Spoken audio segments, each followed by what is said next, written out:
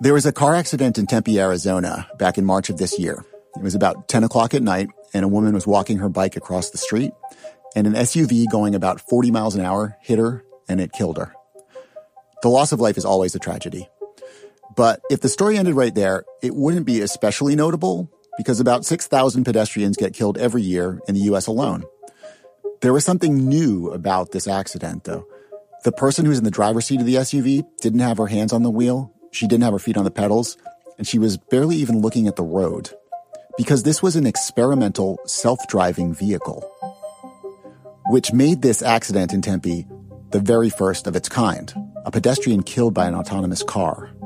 It was all over the national news. Moments before an Uber self-driving car crashes into and it was all captured on Uber's. It appears to be distracted when all of this goes down. The family of the woman who was killed immediately sued Uber, the company that owned and operated that vehicle. Uber pulled all its driverless cars off the road, in Tempe and in other cities. And suddenly, this technology that we've been talking about with a lot of optimism, the idea that it would improve mobility, it would transform our cities, and it would be environmentally superior. So now suddenly people are arguing about it with this undercurrent of fear and blame. And it's very reminiscent of a similar moment 120 years ago when a different new technology that was poised to transform our roads got tied up with tragedy. From Slate, I'm Seth Stevenson. From The Economist, I'm Tom Standage. Welcome to the secret history of the future.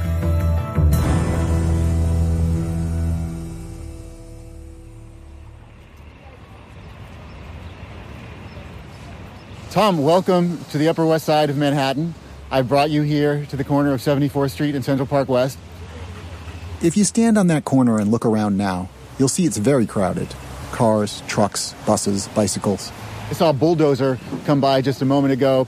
There's some quite fancy cars as well. This is the Upper West Side, after all. It is a posh neighborhood.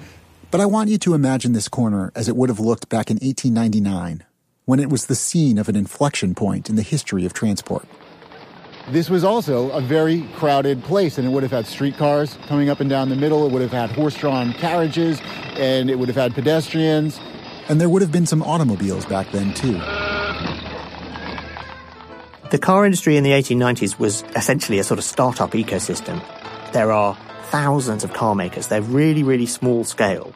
Essentially, they're the companies that used to build carriages. So that meant just the variety of things you might see on the road, the different shapes and sizes that they would have. And some of them had people facing each other, and some of them you have a driver who sits on the front, and some of them have steering wheels, and some of them have levers. And there's just this extraordinary variety of things, because the whole industry is up for grabs and no one knows how it's going to develop.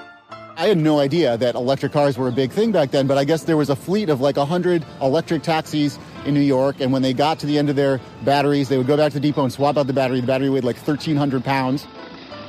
There was a lot of optimism around the automobile. It didn't create manure the way horses did. It also offered a promise of personal freedom. People thought it could improve mobility and transform daily existence. But the automobile was causing concern as well. Tom, can you guess what the speed limit was in New York City in 1899 for automobiles? Oh, I don't know, 10 miles an hour? You're very close. It was 8 miles an hour on straightaways and 4 miles an hour going around the corners. 1899 marked the first time an automobile driver was arrested for speeding. He was going 12 in an 8 mile per hour zone. That's terrible. And he was pulled over by a cop and thrown in jail. Can you guess how the cop chased him down? By running? On bicycle. Yeah, the cop chased him down on bicycle and threw him in jail for speeding. Which foreshadowed the calamity that occurred later that same year at 74th and Central Park West. Henry Hale Bliss, 68 years old, a realtor. He's gone out on a date uptown. He's coming back on the streetcar with his lady friends. They're going to disembark at this corner. Henry Bliss alighted, as the newspaper reports of the time put it, and then paused to turn back and help his lady friend step from the streetcar to the street. And this is when tragedy struck. At that very moment, also coming south, overtaking the streetcar, is a taxi cab. It edged too close to the streetcar, and it hit Henry Bliss, rolling over him and crushing his chest and skull. When he died, Henry Bliss became the first pedestrian killed by an automobile in the United States.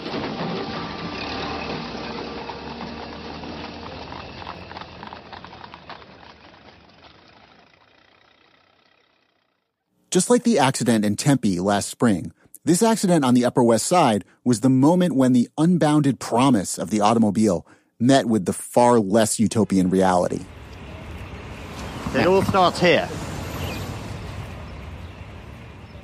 In 1999, on the 100th anniversary of Henry Bliss's death, his great-granddaughters laid roses on the ground at the spot where he died, and the Park Service put up a plaque at the corner to commemorate his death. Tom, I want you to focus on one phrase on this plaque, which is, it says, "the place of the accident." Some activists for pedestrian safety groups, who were on the scene that day in 1999 when the plaque was put up, objected that it used that term accident to describe what happened, because it seemed to absolve everybody of blame. It was just an accident. But if it wasn't just an accident, then who was responsible for that pedestrian death? In 1899, this had never happened before, so was it the driver's fault? His name was Arthur Smith, and they didn't really know how to treat him. First, they threw him into jail for murder, and then they let him out when he assured everyone that he hadn't intended to kill anybody. To be fair to Arthur Smith, the rules of the road were still pretty unclear at that point. Everyone was trying to figure out how to fit cars into existing street traffic, and the roadway itself hadn't been designed to accommodate cars, so it's not surprising that nobody was sure how to assign blame, or indeed whether to blame anybody at all. One newspaper described the tragedy as unavoidable, like nobody could have stopped it from happening. But the Alton, Illinois Evening Telegraph, a paper that picked up the story a couple days later, was sure who was at fault, and it grabbed its readers by the lapels with this dramatic lead sentence: "The automobile has tasted blood."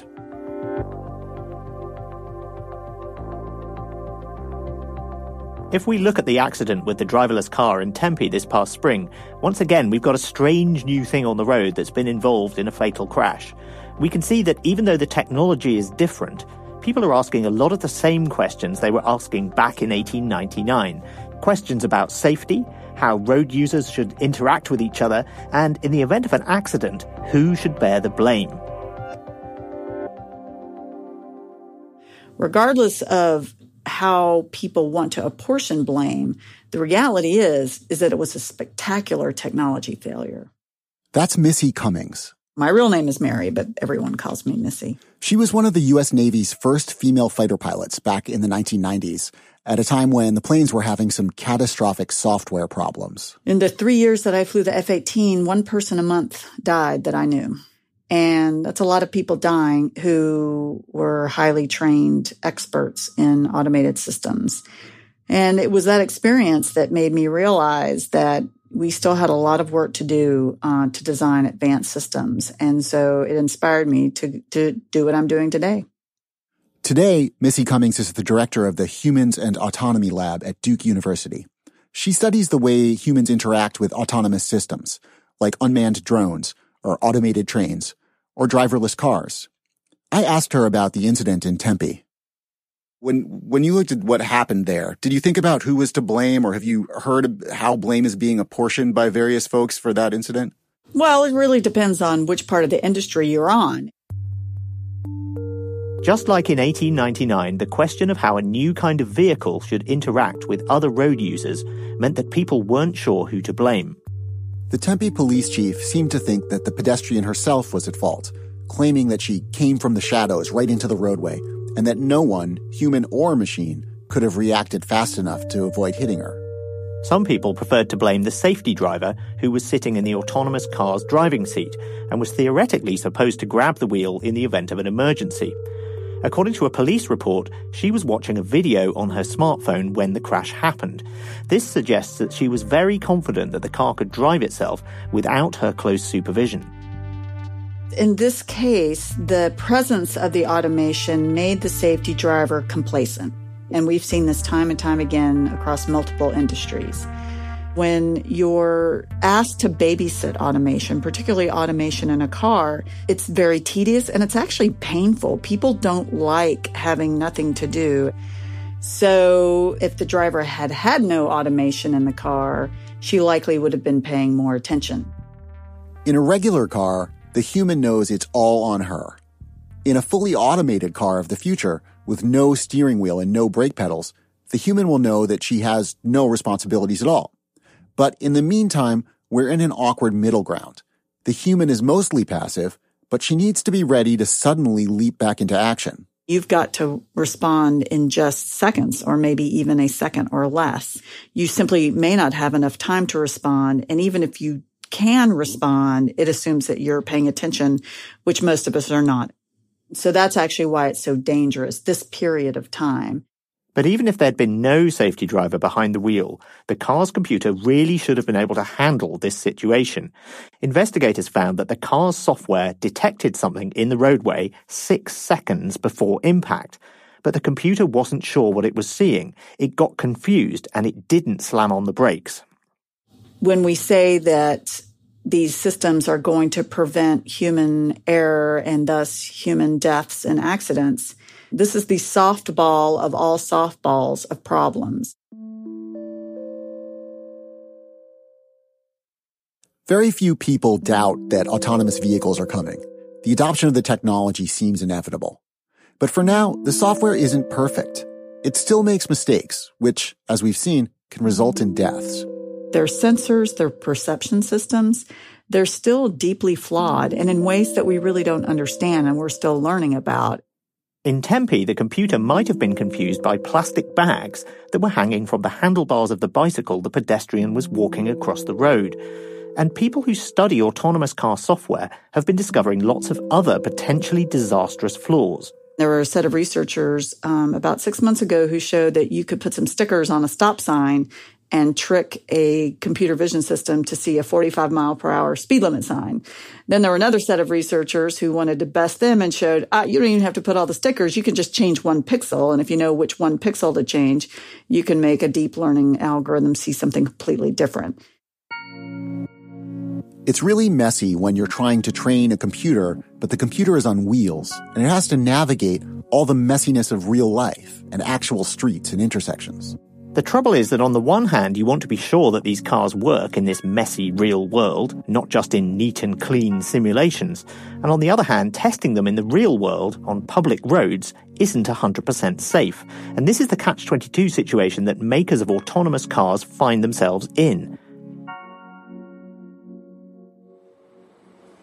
But unfortunately, the fallacy there is that you can test as exhaustive a range of conditions on a closed course or in simulation that you can on the real world. And the reality is that the real world continually surprises. This is Carl Jagnemmer, the president of Nutonomy, an autonomous car company. There are things we encounter on the roadway that we could never, practically speaking, invent. You know, we were one day driving on the road in Singapore and there was a fellow crossing the road in a chicken suit because there was a promotion for a new chicken restaurant that opened. We would not have, in our wildest, most fevered dreams, over many, many years, have come up with a simulated scenario of a fellow in a chicken suit. And so you have to get on the road to ensure, somewhat paradoxically, that the system is safe. And it's not just guys in chicken suits or plastic bags hanging from bicycles. The fundamental problem here is that the rules we humans follow when we're driving are themselves ambiguous, so it's very hard to encode them into software. The rules of the road were written with humans in mind, of course, not with machines, not for horses. Even the concept of something as basic and essential as yielding. Well, what does yielding mean? It means to give right-of-way. Well, what does right-of-way mean? I'll tell you, it means something different depending on context. It means something different depending on where you are, at what time, under what road conditions.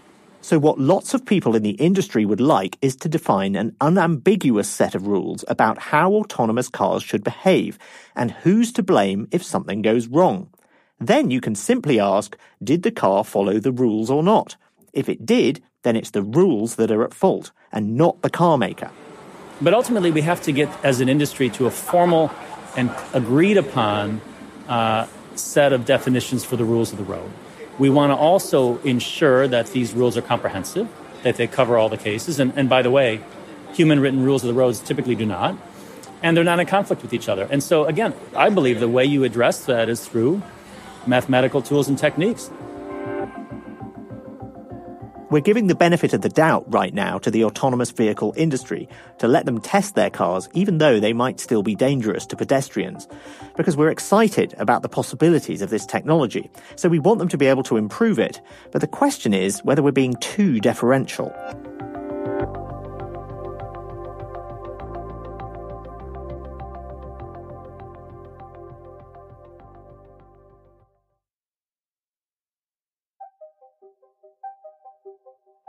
Tom, there's this social concept of shared fate. So if we're riding on a bus together and there's a human driving the bus, we feel that we share our fate with that bus driver because we assume that he wants to live. He wants to drive the bus safely so he can go home to his loved ones at the end of the day. But if we take the human bus driver out of the equation and now a computer is driving the bus, do we feel like we share our fate with that computer? Do we trust that the computer wants to live and that it wants to go home to its loved ones and paint watercolors in retirement? Because that's not what a computer is like. And blaming the computer, if it crashes us, doesn't seem to get us very far because we can't fine the computer or throw the computer in prison, and the computer isn't going to feel any guilt about what it did. Yes, and we can think about this concept of shared fate in a broader way, not just inside the confines of that bus, but the idea that we as a society are all on this journey into the future together. And we're going to have to figure out what transport looks like, what our roads are going to look like, what our cities are going to look like. And the real question here is, what's the overall deal going to be between driverless cars and society at large? Cars rule the roads today because that was the deal we made with them a century ago. We let them drive all over us. And we have a chance to make a better deal with autonomous vehicles today. So how do we end up making that original deal with the automobile? How did we get here? I wanted to know why American cities in particular are so car-dominated. Peter Norton is a history professor at the University of Virginia who's studied the early years of the automobile era. So I started looking in the sources from the time, particularly the newspapers. And I chanced upon a quite extraordinary effort to redefine walking as a violation of all things decent. So let's go back 100 years or so to when cars were just starting to become common on American roads. How did people react to them initially then? There was a lot of initial hostility. The cars only moved a very small minority of people, and they got in the way of other people using streets. And they were also quite dangerous. They went faster than other vehicles of the time, and there was a lot of resentment. They were perceived as intruders. So the car industry came up with a strategy to fight back and blame pedestrians. In the Midwest, I mean Kansas, Missouri, and so on, the word Jay was used as a slur for a rural, uneducated person, a hick. And this word Jay was really handy. You could attach the word Jay to anything. A Jay town would be a backward town without any library or other cultural facilities. A Jay driver would be the farmer coming in from the country, paying no mind to whom he got in the way of. But shortly thereafter, they came up with this word jaywalker for the pedestrian who got in their way as drivers. Car makers and dealers and drivers' clubs got together and said, we can use this word, jaywalker, to discourage people from walking in the streets. It's not just to prevent pedestrians from getting hit. It's also intended to redirect the blame from the car and the driver to the pedestrian. But beginning around 1912, you start to see it being used to actually bar pedestrians from accessing the streets. These initial attempts to ban jaywalking were resented and resisted. For example, there are accounts of women hitting police officers with their parasols when they tried to pull them out of the roadway. What's interesting is that the industry responds not by demanding stronger enforcement, but by lobbying and organizing publicity campaigns to try to change people's minds and make them feel embarrassed if they break the rules. All of this shifted the perceived ownership of the roadways away from pedestrians and towards cars during the 1920s. And it's been that way ever since. So while people were having this debate about jaywalking and whose fault it was when accidents happened, the car was reshaping the world in all sorts of other ways that people weren't paying as much attention to. It was creating sprawl around cities. There was congestion building up. And it was making people less likely to use public transport. And it's not completely random how these things happen. The car industry had an interest in things being the way they are now. They wanted to sell cars. So things like rules that require shopping malls to have a certain number of parking spaces for every store. Those are the sorts of rules that the industry fought for. And the question is, are we making the same kinds of mistakes today? Are we fixated on the safety issues around autonomous vehicles at the expense of thinking hard about some of these broader issues that they might raise? And I think there is a danger here because obviously if you can't make autonomous cars safe, then they're just not going to be allowed onto the roads. And if we can, then suddenly the issues that are going to matter, it's going to be all of these other broader impacts. So I'm a bit worried that we may just be kind of sleepwalking into a world where we haven't thought that through until it's too late.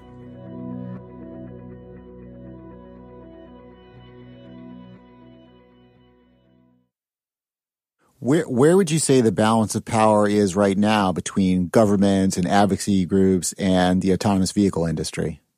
Oh, I think industry has most of it. Beth Osborne works at Transportation for America.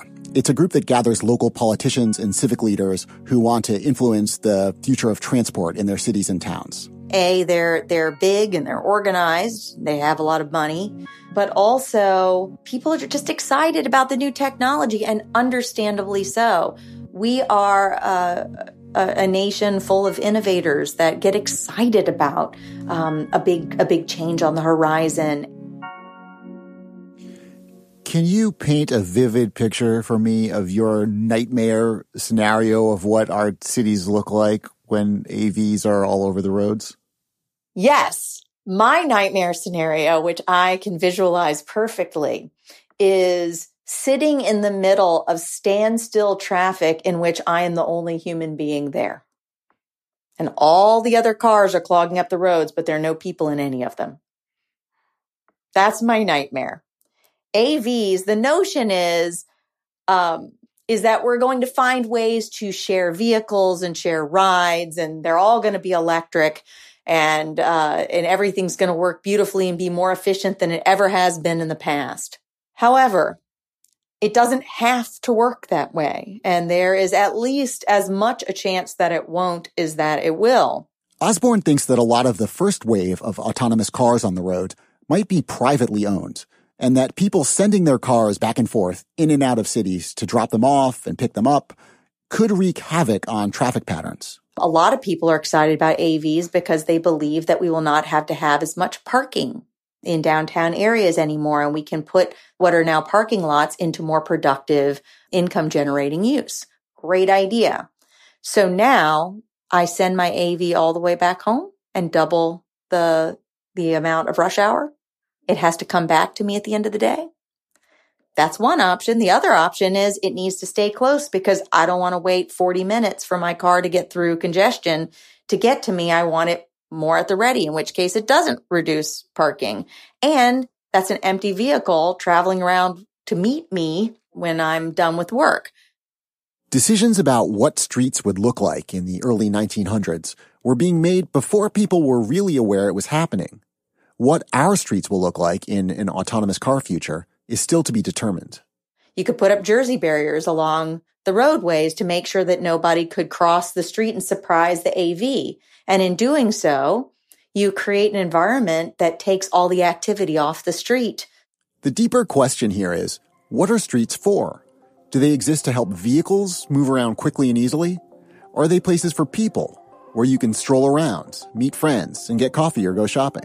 We spent most of the last 30 years trying to repair the damage that we created by being so myopic in the focus on moving vehicles quickly. We've started recreating roadways that are open to all users. Most every local leader is talking about trying to create complete streets and town centers and gathering places in their community. We don't want to stop that trend. It is the way most communities were built throughout the entirety of human existence. We had a brief moment in time of about 50 years where we tried to break from that and for the most part discovered that it didn't create what we wanted, and we don't want to reverse the progress we've made in moving back into creating great places.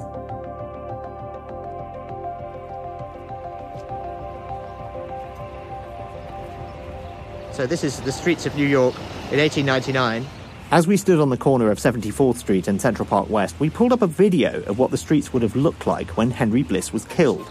And you can see there's a wide variety of vehicles. There's a streetcar going by. There's another one in the background that's being pulled by a horse. There's an electric trolley in the front, a horse-drawn trolley in the back. And there's lots and lots of people on the street. There was this idea that the street was a shared space and everyone had to get along with everyone else. And it's before the period, and this only really happens in the 1920s, when it is decided that cars are going to be privileged, they're going to be given a special status, and everyone else has to get out of the way of them. The other interesting thing about this little clip here is that we can't see any cars. It's all streetcars and carriages and things like that, but I can't see a single automobile in this clip. There's lots of different ways that you can do transport. And the way that we've done it here, at least in America, is we've got these massive parking garages everywhere. We've got interstates that cut through neighborhoods. There's lots of different ways that our streets could look right now, right? It didn't have to be exactly like this. I mean, I've been to Vietnam, and if you go there, the streets are dominated by motorbikes, right? And when you want to cross, you think that you're going to wait for a break in the motorbikes and then sprint across the street, but that's not what you do. You just sort of calmly wade into the middle of the street and the motorbikes flow around you. They've got a completely different understanding of what a road should look like.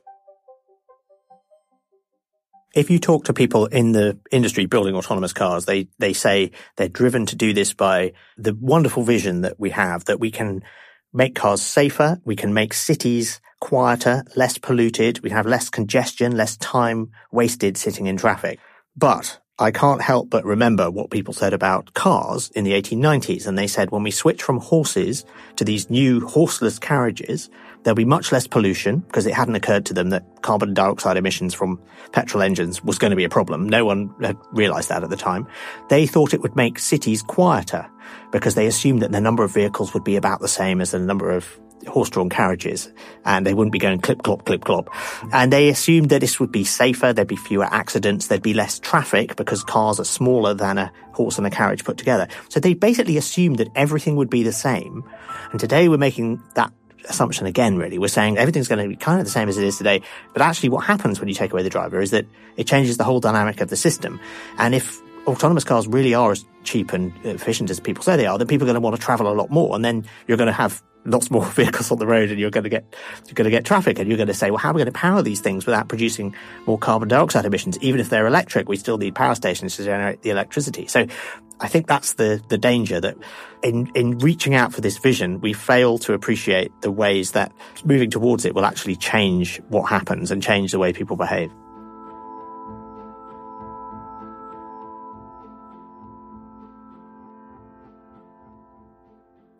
Tom, it seems like there's a lot of different ways that this could go. So for you, what is sort of the most dystopian future you can imagine? Well, it's a sort of nightmarish cityscape where you've got these fenced-off lanes for high-speed AVs, but you have to pay top dollar to be able to ride in them, and everyone else is stuck in traffic. It's AV traffic. It's automated, self-driving traffic, but it's still traffic.